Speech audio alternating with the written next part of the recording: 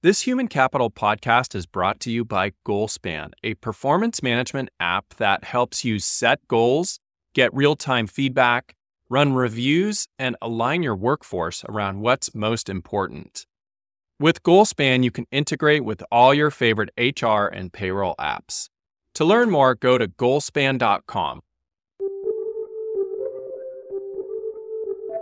Welcome to the Human Capital Podcast. I'm Jeff Hunt. Imagine the thrill of finding the perfect candidate for a job opening, someone who brings excitement and promise to your team. You extend an offer and they accept, and it feels like a major triumph in your career. But then within the first 100 days, they're gone, leaving you bewildered and disappointed. This scenario is all too common, where hiring top talent is incredibly tough, but retaining them is actually the holy grail. Employee turnover exacts a heavy toll. Beyond the emotional letdown, it also drains resources. Studies reveal that the cost of replacing an employee can be 2 to 3 times their annual salary. Today, we're going to talk about the hope that lives in the midst of the retention challenge. Fostering employee retention not only reduces turnover costs, but it also can nurture a thriving workplace culture. Organizations with high retention rates experience improved productivity, customer satisfaction, and employee morale. Today, I am thrilled to welcome Joey Coleman to the show. Joey helps companies keep their customers and employees, and he's a best-selling author, keynote speaker, workshop leader, and consultant. Joey helps businesses design creative ways to engage their customers and employees, especially in the crucial first 100 days of the relationship lifecycle. Joey has an eclectic background where he has defended alleged criminals, sold custom research to Fortune 500 executives, raced along the Great Wall, juggled in front of the Taj Mahal, worked in the White House, and traveled 51 countries and counting. He's a professional speaker who's given thousands of speeches all over the world. I've read 2 of Joey's books, including the #2 Wall Street Journal bestselling book, Never Lose a Customer Again. And today we're going to talk about his newest book, Never Lose an Employee Again, The Simple Path to Remarkable Retention. Welcome, Joey. Thanks for coming on the show. Oh, Jeff, thanks so much for having me on the show. I so appreciate it. Thanks also for that lovely frame setting in the introduction. I'm super excited for our conversation. And I want to also acknowledge and appreciate the folks who are kind enough to be listening in to our conversation. I've been looking forward to this one for a while, and I'm excited to dive in. Absolutely. I mentioned that I read your first book, which we're not going to spend as much time today, but I definitely want to promote that to our listening audience. Never Lose a Customer Again. It's exceptionally good. And today we get to talk about this book, Never Lose an Employee Again. But before we do, I just want to hear a little bit about your career journey. How did you end up where you are today? Oh, it has been an eclectic journey and path for sure, Jeff. What my career has basically come down to is I never left a job, thankfully, because I hated the job. I left the job because I found something else that I enjoyed doing more. And that has led me to study government international relations in college, go straight to law school where I studied international law, national security law, and litigation. I had the pleasure of working at the Secret Service. I worked for the CIA. I worked in the White House Office of Counsel to the President. I did business consulting. I was a criminal defense lawyer. I worked at an ad agency. I started an ad agency and ran that. I ran a division of a promotional products company. I taught at the postgraduate level. When I describe all of this, most people are like, oh my God, first of all, how old are you and how many lives have you lived? Second of all, can you not hold a job? What is actually happening here? And the secret, or at least what I've realized looking back, it wasn't as obvious at the time, but in hindsight, I've come to realize that every job I've ever had, to succeed in that role, you had to be a student of the human condition. You had to know a lot about and be willing to explore a lot about why humans do the things they do. And that's what led me on my professional path to where I've arrived today. That's so inspirational. And I love that you've had so many different experiences, because there's a lot of listeners out there that may be in a career they've been at for a long time, might even be unfulfilled, And maybe that's the inspiration for them to make a move. Yeah, I have a personal policy, Jeff, that in any job I've had, if I woke up in the morning and dreaded, hated, loathed the idea of going to work, and I woke up for 14 consecutive mornings of that, 2 weeks of thinking that, I would put in my notice. Because life is too short, right? Now, you're going to have bad days. We've all had bad days.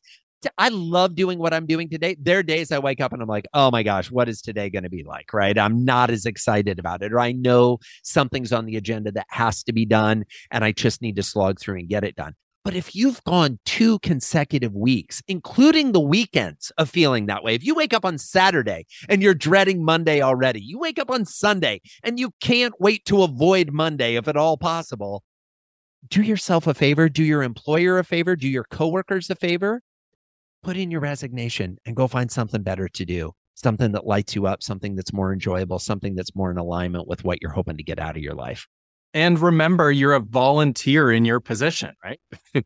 Absolutely. And here's the interesting thing. We live at a really remarkable time in human history. In fact, I would posit that we have never had the amount of opportunity as employees that we have right now. Because even 30 years ago, as a general rule, if you applied for a job, you were applying for a job with a company whose headquarters were within 30 miles of your house.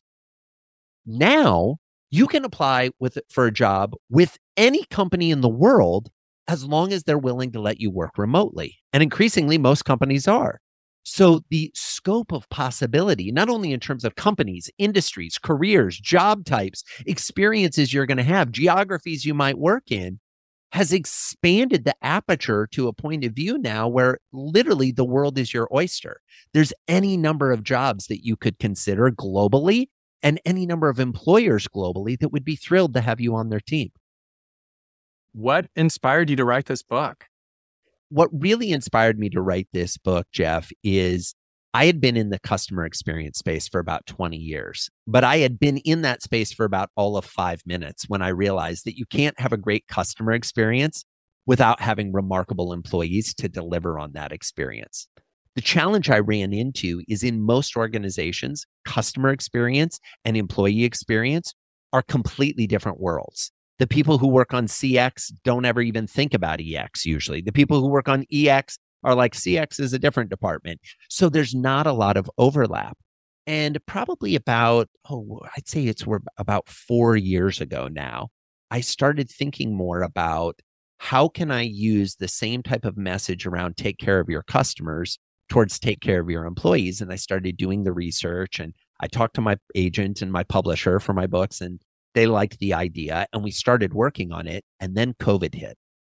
And I got to tell you, Jeff, as soon as COVID was starting, and this is like February 2020, March of 2020, early days, I called my publisher and I was like, we need to delay the publication date. And the reason we need to delay it is I believe in my gut that the world of work is about to change in a way that that is unprecedented in human history. And I believe that it did. I don't believe there's been a single event in human history that has changed the workplace as much as the COVID-19 pandemic did. Some people say to me, well, Joey, what about the Industrial Revolution? Folks, there are plenty of places I can go to in the world where the Industrial Revolution still hasn't arrived. That's right. Everybody during COVID was forced to come to this reality of we can still work if we're not in the same room as our coworkers. And that revelation, that pulling back the curtain, I think has changed the planet forever. No doubt. So I want to get into this book and just a little backstory. I used to be a part of a CEO book club that was run by Xavier Lederer, who's an executive coach and who coaches CEOs. And together we were studying your first book, How to Never Lose a Customer. And it's a fantastic read. And I got through that book and then I read this book. And I, in some ways, thought you wrote these books in reverse order, which, because if we truly take care of our employees, if we truly create meaningful and memorable cultures and experiences, they will almost always take care of the customer. And I'm just wondering what your thoughts are about that. I think you're spot on, Jeff. I think I wasn't smart enough to write this second book first, right? But what you hit the nail on the head with is, if given the choice between taking care of our customers or taking care of our employees, I'm going to choose taking care of the employees 9 times out of 10 and every day of the week, including Sunday, right? It's one of those things where if we get the experience for our people right, the ability for that experience to transfer to our customers is a lot easier than if we're trying to say, well, this is how we treat our customers. Good luck, team. That there needs to be contextualization. There needs to be experience. There needs to be frameworks that they have experienced themselves before we ask them to deliver those type of experiences to others. Mm-hmm. Exactly. Owners will often say, I wish my employees cared as much about my company as I do. But you have a quote in your book that reads, your employees wish you cared as much about them as you do about the business. And I'm wondering if you can explain what you mean by that. Yeah, well, let me start by saying, Jeff, that I empathize with how difficult it is to be a business owner or a business leader. I've been doing it for 20 plus years now. I get it. And your people don't necessarily know how much you care. I've worked with leaders on all 7 continents, right? I get how much they worry about their team, how much they worry about making payroll, how much they try to make sure they have the right resources. The problem is, if we go back to kind of a kindergarten model of show and tell, I think many leaders overemphasize the tell and don't do enough showing. They don't do enough proof points, evidence, talismans, artifacts that give evidence to the employee that they matter, that they are valued, that they are appreciated. I understand that making payroll every time payroll is due is a huge accomplishment that the leader is keeping an eye on. But your employees want more than a paycheck.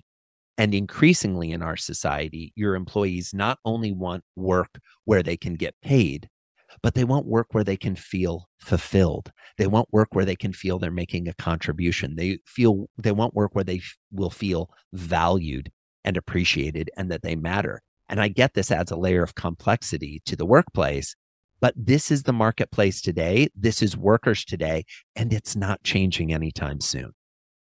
I'm just thinking about what you said, and so many leaders and managers and supervisors get bogged down by the tactical, the urgent, the day-to-day fires that they're putting out. And what you're describing, Joey, requires a level of intentionality. It requires thinking things through in advance. It requires establishing things consistently so that we do kind of create these types of experiences. Another thing that you said in your book is you basically broke it down to 3 reasons that employees don't care as much as you do. And it's lack of understanding, lack of demonstrated appreciation, and lack of connection. Would you say those 3 elements are unpacked in your first 100 days phases that you've described in the book? I would say they certainly have the potential to be unpacked. But here's the interesting thing, Jeff. I think most leaders aren't designing their new employee onboarding or their employee experiences to address these core issues. These core issues of how is a new hire feeling connected? How is a new hire feeling appreciated and valued? How is a new hire being informed about how we actually make money? There's so few businesses that sit down with a new hire and say, let me tell you how we go from finding someone in the marketplace that wants our product or service to the point of them being a raving fan, writing reviews, singing our praise, referring business. We don't give them the full picture. We only give them the little silo that they end up touching. Well, if we're not going to give somebody the full story, how can we expect them to appreciate either the complexity of the tasks before us or the significance of their getting their part right so as to honor the effort that has come before them and not destroy the efforts that are going to happen after them as they hand off to someone else in the organization? It's like expecting that we don't explain how the machine works and then we want them to operate it. Exactly. And I understand we're moving quickly. I understand there's a big pressure to produce, there's a big pressure to be productive and to get things done. I get that. And I have yet to find a scenario where pumping the brakes and slowing down, where explaining what's happening before it happens isn't going to be in everyone's best interest. One of the things I do as a leader, Jeff, is when anybody on my team makes a mistake, the first question I try to ask, now I have to fight my own internal compass on this, but the first question I try to ask is, where did I fail to give them the context that would have helped them avoid making this mistake? What did I do by not explaining? And we just had this come up with somebody on my team. They sent off a message wanting to be responsive quickly, but the thing they shared had a cost to us. And so I sat down and I said, okay, so the thing you shared, 10 out of 10 on speed of response, 3 out of 10 on accuracy. I would rather have you be an 8 out of 10 on speed and a 10 out of 10 on accuracy, or even a 5 out of 10 on speed, as long as we're a 10 out of 10 on accuracy. And so it's letting the team members know, okay, what are our actual priorities? What are we trying to accomplish? And giving them not only examples of what that looks like, but when they do stumble, coming back and saying, this is an opportunity for a teachable moment. This isn't an opportunity for ridicule or punishment or consequence. This is an opportunity to say, where did I go wrong? Help me to understand what I could have given you to have you understand this scenario better. That's great. Now, in your book, as I mentioned, there's these 8 phases of the journey within the first 100 days. Can you, Joey, and they all start with A, which I actually really like because it's easy to sort of remember them. They're all A's. But can you share with our listeners what those 8 are? And then maybe, we're not going to have time to review all of them, but pick out a couple that really stood out to you when you were writing the book. And maybe you can share greater detail about those. Sure. So I'll do my best to go through this fairly quickly, Jeff, because there are 8 of them and we could spend days on any one of these. But at a 35,000 foot level, here are the 8 phases of the employee journey. The first phase is the assess phase. In the assess phase, a prospective employee is trying to decide whether or not they want to come work with you. They're assessing your organization. You're also assessing them as a candidate. This includes your job listings or your career postings or position postings. They're reading those. They're going on the About Us page on your website or the careers page on your website. They might be going to LinkedIn and seeing who else they know that works at your organization and having off-channel conversations with them about what's it really like there, Jeff? What do you think? They're going through your application and resume submission process. They're going through your interview process. All of those things that many HR departments think of as the whole enchilada is phase 1 of 8 phases. Once we exit the assess phase, we move to the accept phase. The accept phase has 2 key elements. Number 1, the organization accepts that this is the candidate we want and extends an offer. And if we're lucky, that candidate accepts our offer. We then go to phase 3, the affirm phase. Now, the affirm phase is a phase that most organizations don't pay attention to. So let's put a pin in this one to come back to. Sure, okay? Absolutely. Most folks listening or watching us are familiar with the concept of buyer's remorse, where somebody makes a purchase and they begin to doubt the decision they just made. It's scientifically proven. This happens with every purchase, even if we're not aware of it. The exact same thing occurs when a new hire accepts your job offer. The ink isn't even dry on the employment contract, and they begin to doubt the decision they just made. So I'd like to introduce you to a concept called new hires remorse. The same thing as buyer's remorse. And what we need to do is we need to affirm their choice to assuage any fears or doubts or uncertainty about the job offer they just accepted. We then come to phase 4, the activate phase. This is the first real moment of truth where they show up for the job, right? The first official day of work. Now, what's interesting about this phase, Jeff, is it's the only phase in the 8 phases that is literally a day long. It's no longer or shorter than a day. It's that first day.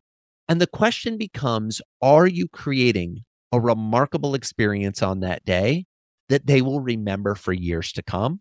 Or does that day feel like an afterthought where they showed up and no one was ready for them. They don't feel appreciated. They don't feel seen. They don't feel valued. Emotions are huge in the activate phase. We then come to the acclimate phase. The acclimate phase starts on day 2 on the job and can last for weeks or even months. What I think is interesting about acclimate, Jeff, is in almost every organization on the planet, if I were to gather their team in a room and say, who's responsible for day 1? Someone would raise their hand, the head of HR, an HR manager, maybe a direct manager. And then I say, who's responsible for day 2 of the employee experience? Day 4, day 7, day 15, day 28. Suddenly we got a lot of people looking around going, well, that's not really part of my job description. I'm not exactly sure. And we have a huge problem. In the acclimate phase, we have to hold the employee's hand. We've got to teach them the ropes. We've got to let them know our way of operating, our way of doing business, if we want them to stay. We then come to phase 6, the accomplish phase. In the accomplish phase, the employee achieves the goal that they originally had when they accepted the job offer. And pro tip here, friends, it's not a paycheck. Yes, they want a paycheck. But if you're thinking, well, the only thing they're here for is a paycheck, we've got huge problems. How are you tracking the progress towards the goals they want to accomplish? And how are you celebrating with them when they actually achieve those? We then come to phase 7, the adopt phase. This is when an employee becomes loyal to you and only you. They're all bought in. They are committed. They're not taking that call from the recruiter. What's interesting in the adopt phase, Jeff, is most organizations take their adopters for granted. These are the people that have been there the longest. These are the people who are committed, but we probably haven't reinforced with them recently enough that they matter, that they're so valuable, that they're crucial to our operation. And last but not least, the 8th phase, the holy grail, nirvana, the advocate phase. This is when an employee becomes a raving fan, singing our praises far and wide. They're going on Glassdoor and writing reviews. If we've got an open position in the marketing department, they're thinking of all the people they've ever met or known that do marketing and trying to get them to apply for that position because they know it's a great place to work. Advocates also can continue advocating for your business when they're no longer employees. So if they retire, if they leave to go to a different job, they still have great things to say about you. So those are the 8 phases of the employee journey. And what I imagine is coming up for some folks is one of 2, if not both feelings. Number 1, oh my gosh, Joey, that's a lot. Or 2, there's some places where we can maybe enhance the experience. Exactly. And what's interesting too is these don't have to be overwhelming. I think one of the things I really love about your book, actually both books, is how many resources you have online that are associated with these books. So you have a basically vault of resources that people can go to, and they eat the elephant one bite at a time. They just simply take inventory, and slowly over time, they can affect change on each one of these so that that first 100 days becomes an incredible sort of value point in the employee's journey versus something that's a liability for the company. Jeff, I so appreciate you saying that because that's certainly something I tried to do with the book and the resources that are available in the vault. These are daunting tasks, but they don't have to be daunting if we approach them piece by piece.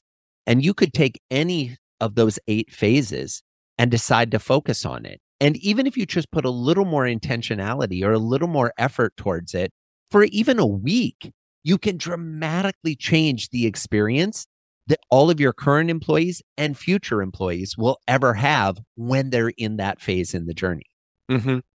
I also love how you have so many examples in the book. And I want you to share some of these examples, Joey. In fact, one of them I think I heard you talk about was a Canadian company and what happens when the employee shows up to work on the first day. Can you share a little bit about that? Absolutely. So the company we're talking about is a company called Jam. They're based in Toronto, and Jam really does 2 things. They run sports networks for professionals. So think of, you've got everybody in your company is going to do a kickball league, or, you want to go join the local basketball team or soccer league to play after work and kind of connect with other people. They also run virtual events. So if your company's going to have like a virtual trivia night for remote workers or a happy hour or a holiday party, they manage all of those activities. And because their CEO, Christy Harold, who's just a remarkable woman, is so committed to the concept of play, and play is their business, they have incorporated a great degree of play intentionally into the first day on the job. So you show up for the first day on the job and you pull into the parking lot at JAM headquarters, and you're met at your car by your direct manager. They know it's your first day. They come out to meet you. There's no walking into the building going, oh, am I in the right place? Or, oh, I've got to have that awkward conversation with the receptionist and introduce myself. No, they're there ready to walk you in personally. I love that. Think of this as, when the grandparents pull up outside the house and the grandkids run out to greet them before they've even gotten the seatbelts off, right? It's that same type of energy and vibe. When you open the door to the front building and the manager ushers you in, you hear music playing. And the music you hear is your walk-on music. Now, if you're familiar with sports and you've seen, a baseball player coming up to the plate, or a player getting announced at a basketball game or that, they play music that is the walk-on music. Well, as part of their application process at JAM, one of the questions they ask you is, if you had walk-on music, what would that music be? And then you share your answer. They never ask you about it in the interview. They save it as a surprise. And now they bring it back when you show up. So now you walk in, your tunes are playing. You're like, these are my jams. This is my song. I'm feeling good. Your body's getting excited. And you round the corner and there is a tunnel of your coworkers. It's a high five tunnel. And as you walk down the tunnel, everybody's high-fiving you and welcoming you to work. They're all wearing hockey sweaters, right? So for those of you that don't play hockey, a hockey jersey, basically, with their name on the back of it and the year they started. And these are custom jerseys that have the JAM logo on front. You funnel through the snake of all the people in the high five tunnel, and then you come into the conference room where on the video screens are all of their remote employees. They've all showed up for your first day as well. This is a company-wide meeting to honor you on your first day. And then they start asking you some questions like, hey, what are you binge watching on Netflix? And if you were to have a last meal, what would it be? Or, oh, if you were at the grocery store and had $20 to spend on an indulgence, what would you buy? Questions that are designed to figure out who you are as a person, who you are as a human, not your role, your responsibility, but let's get to know you as you. And then you're presented with your rookie hoodie. So you don't get a hockey sweater, you get a rookie hoodie, which has the logo of the company on it. And you will wear that hoodie whenever we have team meetings or welcome new people to the company going forward. And then on your 1-year anniversary, you're presented in a formal ceremony with your hockey jersey, with your name embroidered on the back and the year you started. So that's a lot of stuff happening on the first day at work. Incredible. But here's the interesting thing, Jeff. When that employee gets home that night and they walk into their spouse, their significant other, their kids, their roommate, their parents, or they're headed home and they're on the phone with the person who loves them the most, the question that is going to be asked by their loved one is, how was the first day on the job? What do you think? What story are you giving your new hires to tell when they have that conversation that night? If only you think of that, how am I scripting the story? You will dramatically change the experience your employees are having. That is such an incredible story. And that memory that you just described is a lifetime memory. Yeah, Truly. to quote Pixar, it's a core memory. Right? This is a core memory that you will be talking about your first day on the job a decade from now. Exactly. The return on investment on making this day magical is unbelievable, especially when we look at the data that somewhere between 20 and 70% of new hires will quit before the 100-day anniversary. They'll quit in the first 100 days of the relationship. Incredible. How do you counter that? You make that first day remarkable. Mm-hmm. And then you make day 2 remarkable, and day 3, and day 5, and day 15, and day 30, and you build on the foundation you laid on day 1. Well, and really, all of what you're describing, Joey, seems to come back to employee experience. And employee experience really ultimately ends up being a differentiator for companies because they don't have to try to attract talent. And that makes me think of your advocate phase. They don't have to try to attract talent because people are referring their friends and their siblings and other people that they know to come work there because the culture is great and they care about me. They understand who I am as a person and what I like and dislike. And they actually gave me a gift that means something to me instead of something that I'm going to throw in my drawer and then eventually throw away in 5 or 10 years, right? Jeff, you are so right. I mean, this is how you become the employer of choice. The employer of choice in your industry, the employer of choice in your town, the employer of choice in the network of all your people. Like, you want to be the best place to work, and not just because the local business newspaper calls you that. Be the employer that everyone is talking about. They're talking about, oh my gosh, it's a great place. Like, day one is amazing, but week one is even better than day one. And the celebration on my 1-month anniversary was unbelievable. I didn't even realize anybody was paying attention that I had been there a month. I had forgotten that it had been a whole month, but I showed up, and you know who hadn't forgotten? My team, the other people that were cheering me on. This stuff doesn't require huge investments of time. It doesn't require huge investments of money. It does require a significant investment of intentionality, though. You've got to be conscious about the experiences you're trying to create and design and architect them to elicit personal and emotional connection with your people. And the default for so many organizations is that the employee shows up and pulls into the parking lot, and they are intimidated. They are nervous when they walk in the front door. The first meeting they have is with HR, and then half that day is spent doing training modules, and nobody connects with them until the afternoon, and they really don't know what's expected of them in their job, right? Absolutely. And then they get home that night, and what is the story they tell? Well, it's like every other place I worked. They didn't seem too excited that I was there. I did a lot of paperwork. Not really sure if this is going to be a good fit or not, but let's see if tomorrow's better. Exactly. So, Joey, I used to run a family business a long time ago in my career. And our average tenure with employees was 22 years, which is unheard of. And kind of doesn't exist anymore today. And one of the reasons was the way we engaged with our employees. But I'm wanting to ask you to talk a little bit about the difference between an attrition conversation and a retention conversation. I love this question, Jeff, because I think so many companies are having an attrition conversation instead of a retention conversation. They're talking about, oh, people are leaving. Oh my God, that person left again. Oh, what are we doing? Instead of, what are we doing to make them want to stay? What are we doing to make this place the kind of place where people want to come back again and again? What are we doing to make this the kind of place where someone can grow their career? I know a lot of leaders right now who they've said to me in private sessions and consulting meetings at events, Joey, I don't want to have to be responsible for everyone on my team's career. I got enough time working on my own career. And I'm like, I get that. I empathize with that concern. But if you want to be an employer in 2023 and beyond, you got to pay attention to your people's career. I'm sorry. And you know what you also have to pay attention to?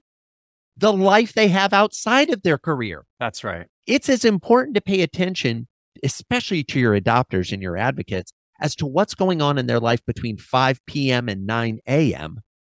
as it is to paying attention to what goes on between 9 a.m. and 5 p.m., right? You got to know, what is their home life like? What are their hobbies like? What are their interests? Where do they want to go on vacation? What are they learning? What are they studying? Where are they having challenges? Where are they feeling pressure? And knowledge of all of those things, an awareness, empathy for all those things creates a space where people feel like, yeah, this is where I want to continue to work. This is where I want to continue to spend the majority of my waking hours. Exactly. That's what we're talking about here. I think people have a tendency to forget that, especially CEOs and leaders, right? Entrepreneurs that found companies, because we're so excited about it. We'd work all day, every day, forever. Employees aren't hardwired the same way you are. And they need to know that you care about them as individuals, not just as workers. It's almost like you're describing the different conversations that can happen on Monday morning. I could show up and somebody could say, hey, Jeff, how was your weekend? Or I could show up and somebody could say, Hey, Jeff, how was that PTA meeting? How was that event that you were having with your friends? How was the ball? How was the ball game or whatever it might be? Right? It's a huge difference. It's a huge difference, Jeff. And I find that to be one of my favorite little testers with leaders who are like, oh, I'm totally connected to all of my people. I know what's going on. I'll say, great. Let's write up a list of all your direct reports. Let's say there's 10 of them and we write down all the names. I say, great. Now we're going to do 2 columns. Column number 1, going well. Column number 2, not going well. And I want you to put one thing in the going well in their life and one thing in the not going well in their life. And it can't be anything about work. That's such a great test. Oh, suddenly it gets real quiet, Jeff. Suddenly people are like, I think they had a kid recently. Yeah, that kid is 4. Sorry. It was not so recent ago. They've had a long time with that child at this point. Well, I think they've got an anniversary coming up soon. And I'm like, wedding anniversary or work anniversary? I actually don't even know if they're married. Well, we've got some fundamental challenges here. And again, I'm not being critical of the managers and the leaders who are being asked to do so many things. I'm not trying to pile on and say, you also have to do this. What I am saying is if you prioritize caring about people personally and emotionally, it will help you solve so many of the other things on your list. Their productivity, their efficiency, their engagement, their commitment to the workplace, their quality of work. Whatever it may be, you will see all of those things improve when you focus on them as individual people. Exactly. And I'm just reflecting on how, if you put it in the context of brand equity, so many companies spend millions of dollars managing brand equity, and it's this external thing.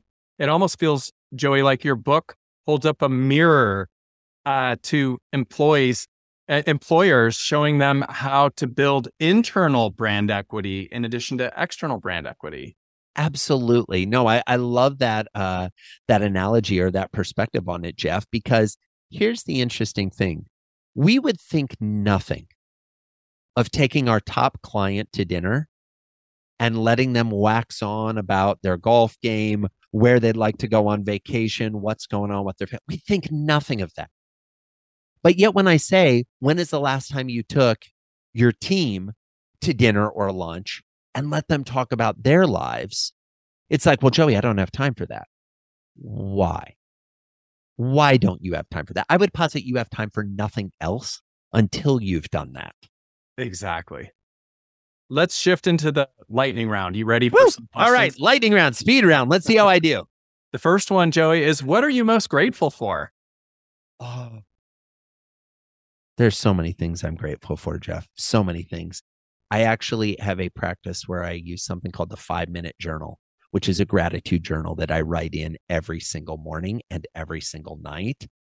Things I'm particularly grateful right now in my life, an absolutely incredible wife, 2 amazing sons, that my family is healthy, that we are happy, that we are safe, that we are feeling feelings of progress and excitement and experience and opportunity.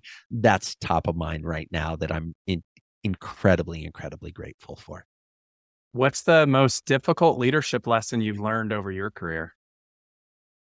That when something goes wrong with somebody on my team, the first place I need to look is myself for what I could have done differently in onboarding, training, teaching, educating, supporting them to have that problem not happen. I have found that about 99.99% of the problems that come up with team members are things that can come right to my doorstep for behaviors that I could have avoided or situations I could have avoided if I would have been a little more intentional.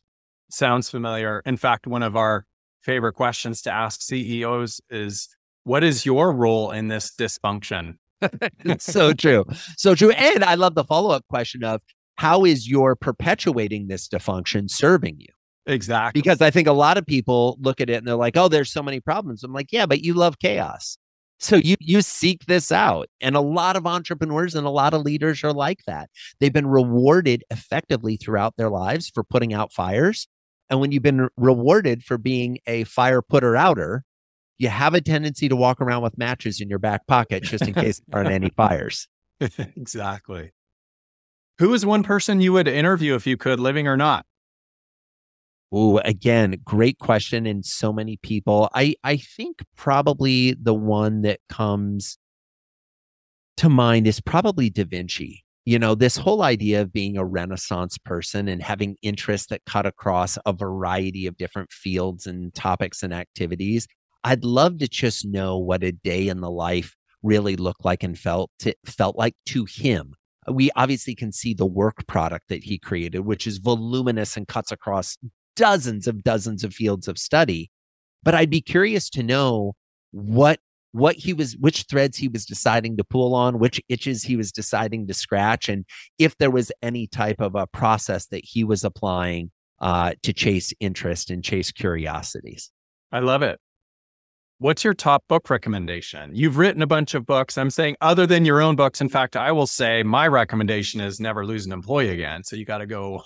Thank you, Jeff. But it depends on the topic, right? It depends on the category. I consider myself to be a pretty voracious reader. I try to get through at least a book a week. We've got over 6,000 books in the house, many of which have been read, many of which haven't been read yet, and that's okay too.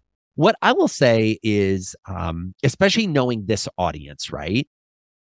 I'm going to put out a challenge that is going to potentially seem contrarian, but I'd love to see how many of you are willing to adopt it. And that is, for the next 3 months, so we'll do this experiment for a quarter. Every time you read a business book, I want the next book to be a fiction book. And then you can come back to a business book, but then you got to go back to a fiction book. I think that reading fiction hones our empathy muscle. It allows us to see the world from another person's perspective. It allows us to transport us into different characters, into different scenarios. Business books are great. Don't get me wrong. I write business books. I love business books. But if all we ever read is how to optimize and systematize and processize our lives, we're missing out on the human part. So I highly encourage people to read more fiction and talk about reading fiction with your team. That's another great way to have connection, because I guarantee there's people on your team that are reading fiction that are afraid to admit that because they think the boss wants them to read business books. If they know they have permission to read fiction, you're increasing the empathy of everybody on your team as well. that's a great piece of advice, and one that I want to take myself as well. I love it. Well, let me know what you decide to read, Jeff, in terms of some fiction books. There are tens of thousands, beautiful fiction books out there, and it's so fun to experiment with. No question. Joey, what is the best piece of advice you've ever received? Again, I've lived such a blessed life, Jeff. I've had so many mentors and so many advisors and so many friends and leaders and colleagues and coworkers and random strangers who've given me advice. I'm going to go with something that my mom said when we were growing up, and she said often, and she continues to say to this day. And this may be contrarian for somebody who's a paid public speaker and professional speaker to share. But the phrase she always used to say and continues to say to this day is, if we knew the power of our words, we wouldn't speak. And where that hits for me is we live in a society where we're driven to create content, to express our opinion, to say what's on our mind, all these things. And I don't think we often appreciate or value the negative impact that we can have with our words, that when we just say something off the cuff or we say something without thinking through the ramifications of it. I'm not saying we should censor ourselves, all right? I'm not trying to cancel anyone here by what they say. But what I am saying is, if you're going to take the time to have a microphone, whether that's a microphone on social media, whether it's a microphone in your organization, whether it's a microphone in your home when you're the parent talking to your kids, think about the words you're using and the impact they're having.